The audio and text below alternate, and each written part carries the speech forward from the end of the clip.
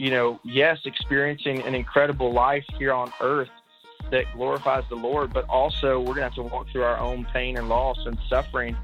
That is Jesus. Welcome to The Dismantle, creating community, not converts. Hello and welcome to Dismantle Podcast, a place for community, not converts. I'm your host, Joey. On this show, we attempt to dismantle an issue that poses as problematic for the church by having a discussion with a guest who has insight or experience with that subject. Now, if you're new to the show, we're not always going to agree, and that's okay, but we're not going to argue because our goal is to gain understanding and perspective by sharing views in a way that builds bridges instead of barriers. Our guest today is Carson Case. He is a blogger, author, and youth pastor from Myrtle Beach, South Carolina. He's the founder of Soul Movement, a young adult community. Carson, welcome to the show. Hey, man, how you doing? Doing well, man. Thanks so much for being on the show. Hey, thank you for having me on. It's an honor. So before we dive into our conversation today, Carson, how'd you get introduced to church, to faith? What's some of your background with spiritual stuff? Oh, man. So I'm a Bible Belt guy, Central Arkansas, born and raised. So great family growing up, a lot of church stuff, church atmosphere. I would say faith, family, football. But, man, it wasn't until I was 17, 18 years old going to be a senior in high school where a terrible injury really ended me up giving my life to the Lord. And I would say more just being rescued by Jesus. I didn't do much. I just knew that I needed a Savior. And, you hear about it so much growing up, and you may live in a Southern church world, but until you actually have this desperate need and realization for Jesus, that's kind of what it took me. And so, man, 17, 18 years old, the church landscape, me and my family, things really changed a lot more just because I needed him. I had an injury. I was a sports fiend and addict, and my whole little sports career and going to college to play ball ended right then and there. And so I gave my life to Jesus, and man, now 24 years old, 5 or 6 years down the road, the Lord and the church has looked a lot different for me. That's awesome, man. Thanks for sharing that with us. Yeah, man. No, appreciate you. So we're diving into your new book today. And before we dive into it, what was going on around the time that you wrote Born for It, that you were noticing, that you were observing, and you said, man, I got to write a book about this? Yeah. Man. So many things, and I think I'll say this first. I think a lot of people have great ideas, and I think a lot of people want to write books. And just even in the time that I'm in right now, I've heard that a lot. I mean, I want to write something. I want to do something. Congrats on Born for It. And I think you just got to pay attention to where God has you. I know that seems really simple, but it's right where you are, and it's praying through where you are, and it's checking out the experiences that he's given you and the people that he's placed you around. Because, as crazy as that sounds, that's really where the book came from. There's always been a dream for me to write and to publish a book professionally. But more so, I was doing ministry. I was working where God had me at Coastal Carolina University, and for a few years around young adults. I just have a great love for 18 to 30-year-olds and what they're thinking about God and whether they believe or whether they don't, and if they have influence and how they're utilizing their influence and what they're going through and pain and loss and family and thinking. And so I kind of just began to take all of those variables, the things that I was experiencing and seeing with my friends, girls and guys, between that little age bracket. And I would just write, and I would just ask God to kind of bless what was going on and show me things and show me different routes and what people were feeling. And just over time in my college years and getting out of college, Born for It, more so just became this mantra that young adults and young people in my generation and my age group had more to offer the world and more to work with God to see him do incredible things through our life. Didn't mean we weren't broken, didn't mean that we weren't going through stuff, but I was just trying to take all of the tidbits that I was experiencing right where I was and write it down. And so I would just encourage anybody, if you're thinking about a book and you've got a vision or a dream of what the Lord's doing, I think sometimes we can kind of get ahead of ourselves. And the best thing is just to start writing and to start thinking and to start putting on paper hey, this is what God's doing in my life right now, and this is what I see in the world, and then asking him to bless that, because that's where Born For It came from, was just from the young adult and the experience with the Lord and what they thought about God. So that's where it's at, man. It's Born For It. Now, this idea of using our gifts, finding our passions, our calling in life is a very hot button topic, especially in today's millennial church. The millennials are all about that question. But I feel like our parents seemed less concerned by the issue. Why do you think that this is such an issue, such a concern for our generation today? Well, I'll tell you something, man. This is gonna come out of left field, and it may not be as popular, but I want to speak on this line I'm about to say, and this is what you hear a lot growing up. And I think there's differences in generations, and what we see in faith and what we see in God's word is a little bit of a difference. But you hear this line a lot, and I heard it so much growing up. It's, hey, Carson, you can do whatever you want to do. You know, whatever you want to do, you'll do, and God will bless it, or something like that. And you know what I've come to realize just about giftings and what God has called you to do is, if you're chasing the Lord and you put your faith in him, and if we're trusting God to be a lot greater and a lot smarter and have a lot better plans than we do for ourselves, then we've got to know that it may not be just doing and being what we want to be or do, but that he has a specific purpose, and he has gifts, and he has things set up for us. And so it's submitting and surrendering to that. It's not just doing whatever you want to do, but it's submitting and trusting that God has some gift for you to utilize, not just for the world, but for the church and for the people around you.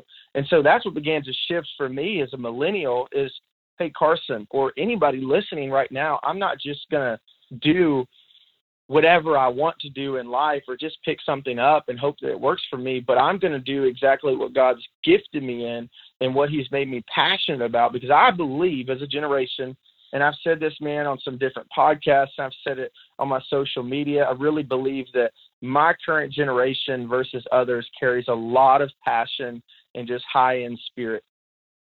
But at the end of the day, I think when it comes to wisdom and discernment and submission and surrender to God and his will, we have got to be able to discern, all right, here's what I'm good at and here's what I'm not good at. You know, I think we struggle with that is here's what I'm not good at and being okay with that. And so it's finding really that sweet spot that God's giving you. And I think it's running with that and then utilizing that for the church and for God's glory. And I think, you know, man, we could talk about comparison. We could talk about, man, all the social media and the millennial church. I think you just have eyeballs everywhere, and you could look and try to be so many different things. But I think the key here, this is what I'll finish with, the key is, God, what have you gifted me in? The purpose you've given me is to glorify Jesus and to walk in his ways, but what gifting is right there. And how can I sit in that sweet spot and do what you've called me to do? It's not just choosing whatever I want and just growing up with a mindset of just be whoever you want to be, but it's, God, what exactly have you called me to do, and what have you gifted me in? And that's what I'm going to do, because you're great, and what I'm doing is for your glory, and you know best for my life. So I think that's the niche we got to follow, man.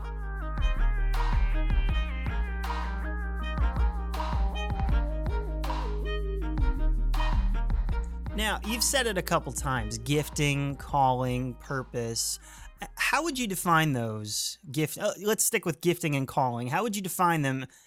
And are they different? Because I think a lot of people lump them together and they say, oh, it's just the same thing, but maybe it's not. How would you personally define those? Whew, put me on the spot. No, man, I think I see via scripture that God gifts us with many different things. And I think as people, you know, whatever age you are, wherever you're from, whatever color you are, whatever it looks like, we have different giftings. And those giftings are for one cause, one voice, one God, one purpose. And so I think we see the gifting, it's going to be very different, and it's going to be specific to how God has made us and how he's wired us. But I think when we look at calling, I think the calling on our life, even though it may, God may be calling us to different places, I think that there is a singular calling to first glorify God and then utilize our gifting for his glory. And so I think when you look at the calling, I think the calling is going to be very singular. It's going to be very much the same mindset of like-minded for Christ and for God's glory. This is what we're living our life for, and this is the greater purpose that we're living for. And I think when we look at the gifting and the parallel of the gifting is the gift's going to be very specific to who we are, where we are, and what God's put in us. It may look different, but at the end of the day, we're all pointing to the same Savior. We're all pointing to the same God with that gifting. So I hope that makes sense. Now, something that comes out in the book is that the book's mentality is one that believes in growing into what God has made you to do. And that's probably in direct contrast of what we're seeing today in culture of instant. Everything is immediate. Everything is right now. Yeah. But what you're saying is that calling is more of a process. Is that correct? I think so. And none of us really like the process, right? It's a little painful. Yeah, almost not a light switch, but a lifelong process, maybe dealing with it longer than we might expect. Yeah, no, and I'll speak on that just a little bit. My preacher is going to come out because I'm thinking of God's word and what I see in the Gospels and what I see the Lord kind of speak to us, like reading the word, just about instant gratification and the world we live in. And I think, it may be a little extreme just to say, oh, wow, our world has become this way, so it's all the devil's fault and the enemy is just doing so many things. But I think, there is something to say about this refining and sanctifying process that the Lord calls us to, and we see that in Scripture, versus a quick microwavable outlook on life, which I think if you look at Luke 4, for example, that Jesus is tempted by the enemy, by Satan. And how does he tempt him? He tempts him in ways of instant gratification. I'll give you this quick. If you just do this right now, then I'll give you this now. And again, I don't want to be so extreme just to say, oh, wow, in our world today and in America, we don't worship God and we just do things this way. But I think that, yes, we are in a world where we are believing so much the lies of the enemy, and they're covered up in instant gratification. They're covered up in a microwavable culture, because what we see through our Savior, what we see through old prophets and stories, what we see through God's word, if we're going to trust God's word, is that when things happen and when God did things, it was pretty much always on his time, and it always took a lot longer than we hoped for, and when things were prayed for and when we were begging and desperate for God, it looked a lot different than we hoped for, or that we wanted a lot more quickly, and we wanted our dream to happen and we wanted something to happen. So I think that's hit me hard. And you're talking to a guy that's preaching to himself, man.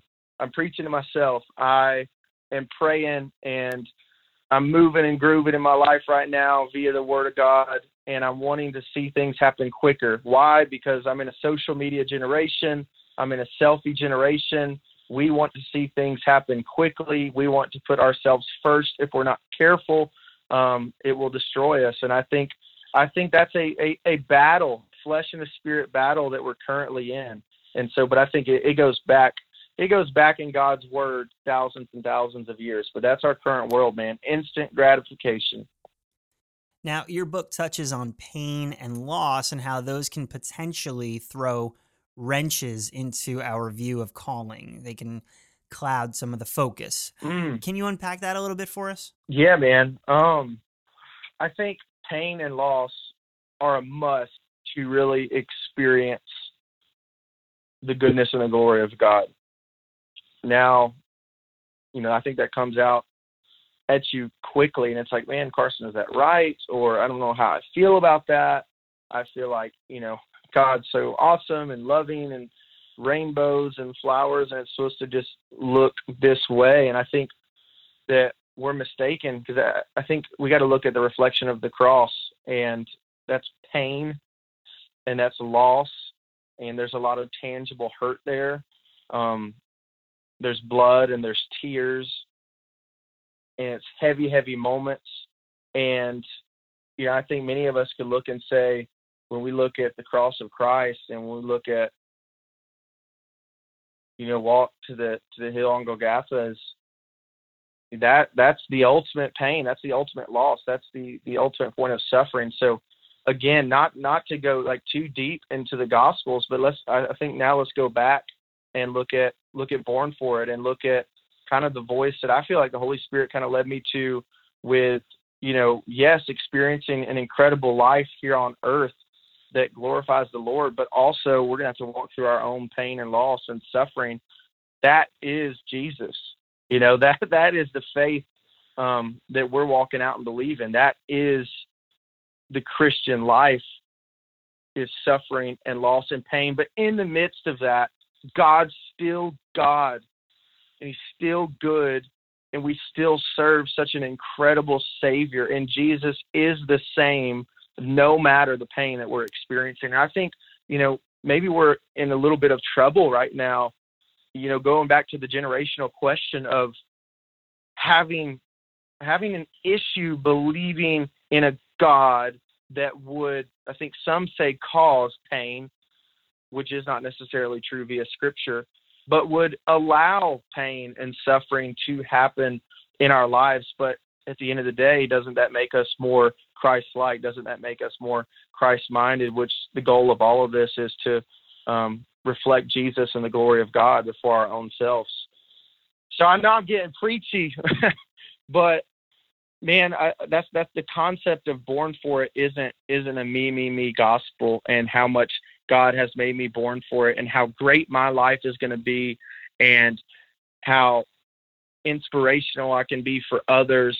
And I don't want to go through a lot of hardship or pain, but I think despite all the hardship and pain and loss and suffering that I can experience, Jesus is still Lord, and God is still so good, and he still has a great plan for our life, even if we're experiencing a lot of pain and loss here on this earth.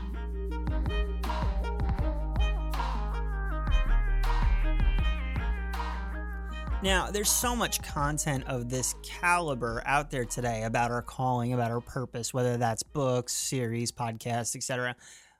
Carson, why do you think that we need to constantly be reaffirming our calling and our purpose, reminding ourselves about it so often? Man, I'll put this out there quick, and you tell me what you think. I could give a bigger answer, and I think you caught me on one of these days where I'm going deep, and I'm thinking, and I'm trying my best to reference God's word. But man, I'll say this simply.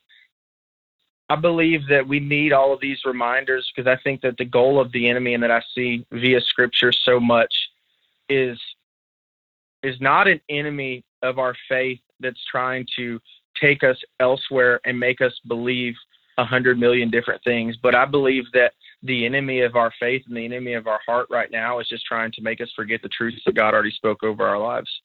I think that's it. I think it's forgetfulness. It's not changing the script so much, but it's changing a few little things so that we forget the voice of God that's already professed faithful things over our lives. And so time and time and time again, we have got to be reminded, because we don't just live in a world that's always putting out fresh content and new things, but we live in a world where there's the prince of the air, Satan himself, and what he is constantly trying to do is make us forget what God has done for us and what he has already promised us. And so the twist and that forgetfulness, I think once it seeps into our mind, it really kills that sense of purpose and calling that we know God has placed on our lives. Almost back to the garden of, really, is that what God said? Right. Man, that's good. It's good stuff. Yeah. Now, I'm loving this conversation. I'm telling you, man, we're getting deep. I said, you caught me on one of those days. I think everybody, man, in faith, you have that day where it's like, wow, I'm so deep. Maybe I had like way too many cups of coffee this morning. I'm just thinking, but I'm loving the conversation, man. So not only do you share this content, but you're the head of a ministry down in South Carolina. Is that correct? Right.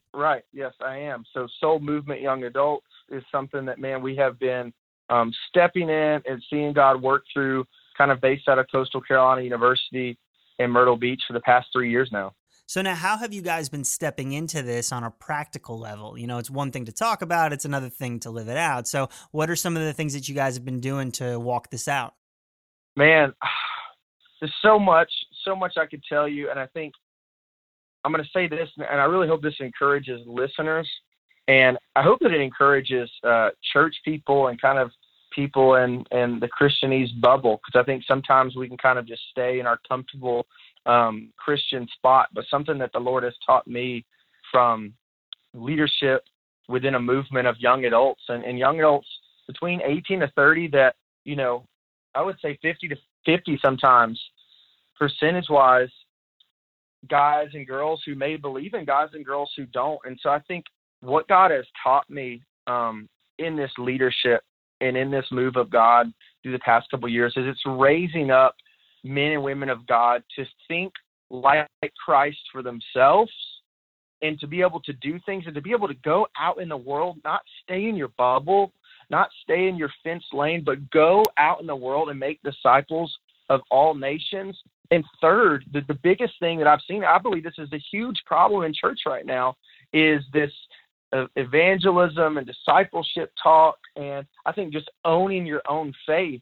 The last thing that I've seen is such an issue, and something that I'm just asking God to use me for as a young leader, is that people and young people and millennials would stand on their own 2 feet, and they would know their faith, and their faith wouldn't be from grandma or mom and dad or even their friends and their young adults movement they're a part of, but their faith would be their very own. And they would be hearing the voice of God. They would be studying God's word. They would know God's word for themselves. So that way, when the world gets crazy, when life closes in, when the grades didn't work out, when the GPA wasn't what you wanted, when you're not graduating on time, when the relationship falls through, when mom or dad may pass away in a crazy accident. I don't know what it looks like, but I know that these are all things I've experienced in the young adult leadership world. But in those moments, we're raising up young men and women of God who can stand on their own 2 feet of faith and pursue Jesus and become more like him in a world where I think, in a Christian world right now, where the words are, hey, just kind of look like Jesus a little bit and make sure you get there on Sundays and make sure the box is checked and just feel good and feel motivated and feel inspired by the pastors on Sunday. But I think this like heart-wrenching, crazy, transforming life of just becoming more like Jesus, kind of in the pain that we talked about. And the hardship, shout out to all my young adults listening. I think the hardship of just being a young adult, those transitional years of getting into college and getting out of college in the job world, but it's being able to say, man, life stinks right now, but Jesus is still Lord. And I've been taught and I've been shown by the community of people around me how to pursue him and look more like him and be sanctified and be changed and transformed for his glory. So I know that was a long one, but I think that's what I'm feeling for young adults right now, and in leadership and just having friendships and connections around the world of the young growing church. I think what we need is this transformative view of being on our own 2 feet of faith and not clinging on to anything else extra, but being ourselves before the Lord and really putting our faith in his word and around healthy community. Those are powerful thoughts, man. Thank you. And sort of as we wrap up our time, what's something that you would say to the church to help it move in a more positive direction? It could be on some of the topics that we're talking about, like calling and purpose, or it could just be something that you're observing from your corner of the world. Man, this is a funny one, but I mean it. I think we just need to get over ourselves. I do. I think we need to get over ourselves. I think, man, I'm barely 24 years old, so you know, I have a little bit of pride and arrogance, sure, and I'm learning, and I constantly need just the direction of greater wisdom, and I just have a lot to learn. But I will say, I think one thing I've noticed, and one thing I want to get better at as I keep stepping as a young leader, preacher, pastor, whatever my future look like, whatever it looks like for me, I just want to speak that into existence. For those listening, we got to get over ourselves in the church. We've got to get over our own little man-made empires and our churches and our thing and our movement and our idea, when at the end of the day, you know, the beginning and end is Jesus. The beginning and end is God's church and God's dream and God's idea. And so I just want us to get over ourselves. I think that a lot of us, and myself included, I'll include myself in this, I think we're a lot more prideful in the church world than we see right now.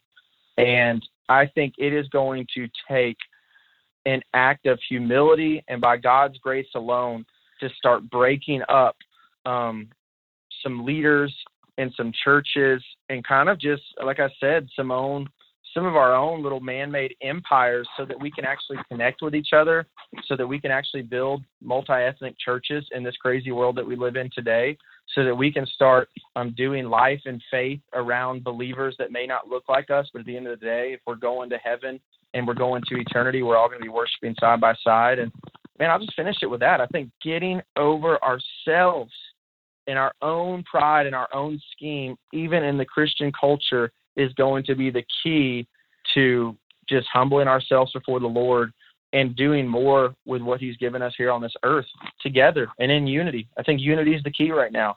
We need to be unified in what we're doing for the Lord. Those are awesome thoughts, dude. Thank you. And thanks again so much for being on the show. Man, I appreciate you a ton. I'm super honored, man, to be on today. Also want to say shout out to my wife. Love her so much. And shout out, I've been wanting to say this. I don't know why, but it's on my brain today. I'm really praying that the Los Angeles Lakers would win the NBA championship this coming year. Just wanted to throw that out there, man. Definitely. Well, if people wanted to follow up with you, follow up with the book, how could they do that and where could they find you online? Man, I'm on Twitter and I'm on Instagram. I feel like those are the things I use the most today. And so those handles are at Carson, CARSON _case, CASE, like suitcase, bookcase. And then also, man, I've got a site that's www.carson-case.com and some blogs and things like that.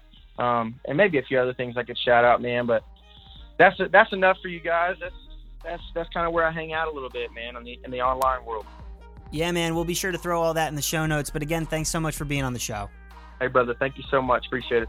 And that wraps up this episode of The Dismantle. Thanks so much for listening. If you want to support the work of the podcast financially, you can do so at patreon.com/dismantlepod. You can follow us on Instagram and Facebook, and also check out the website at dismantlepod.com. Until next time, don't complain about the things you're not willing to change.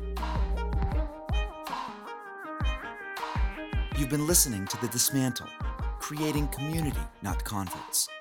Visit us at dismantlepod.com.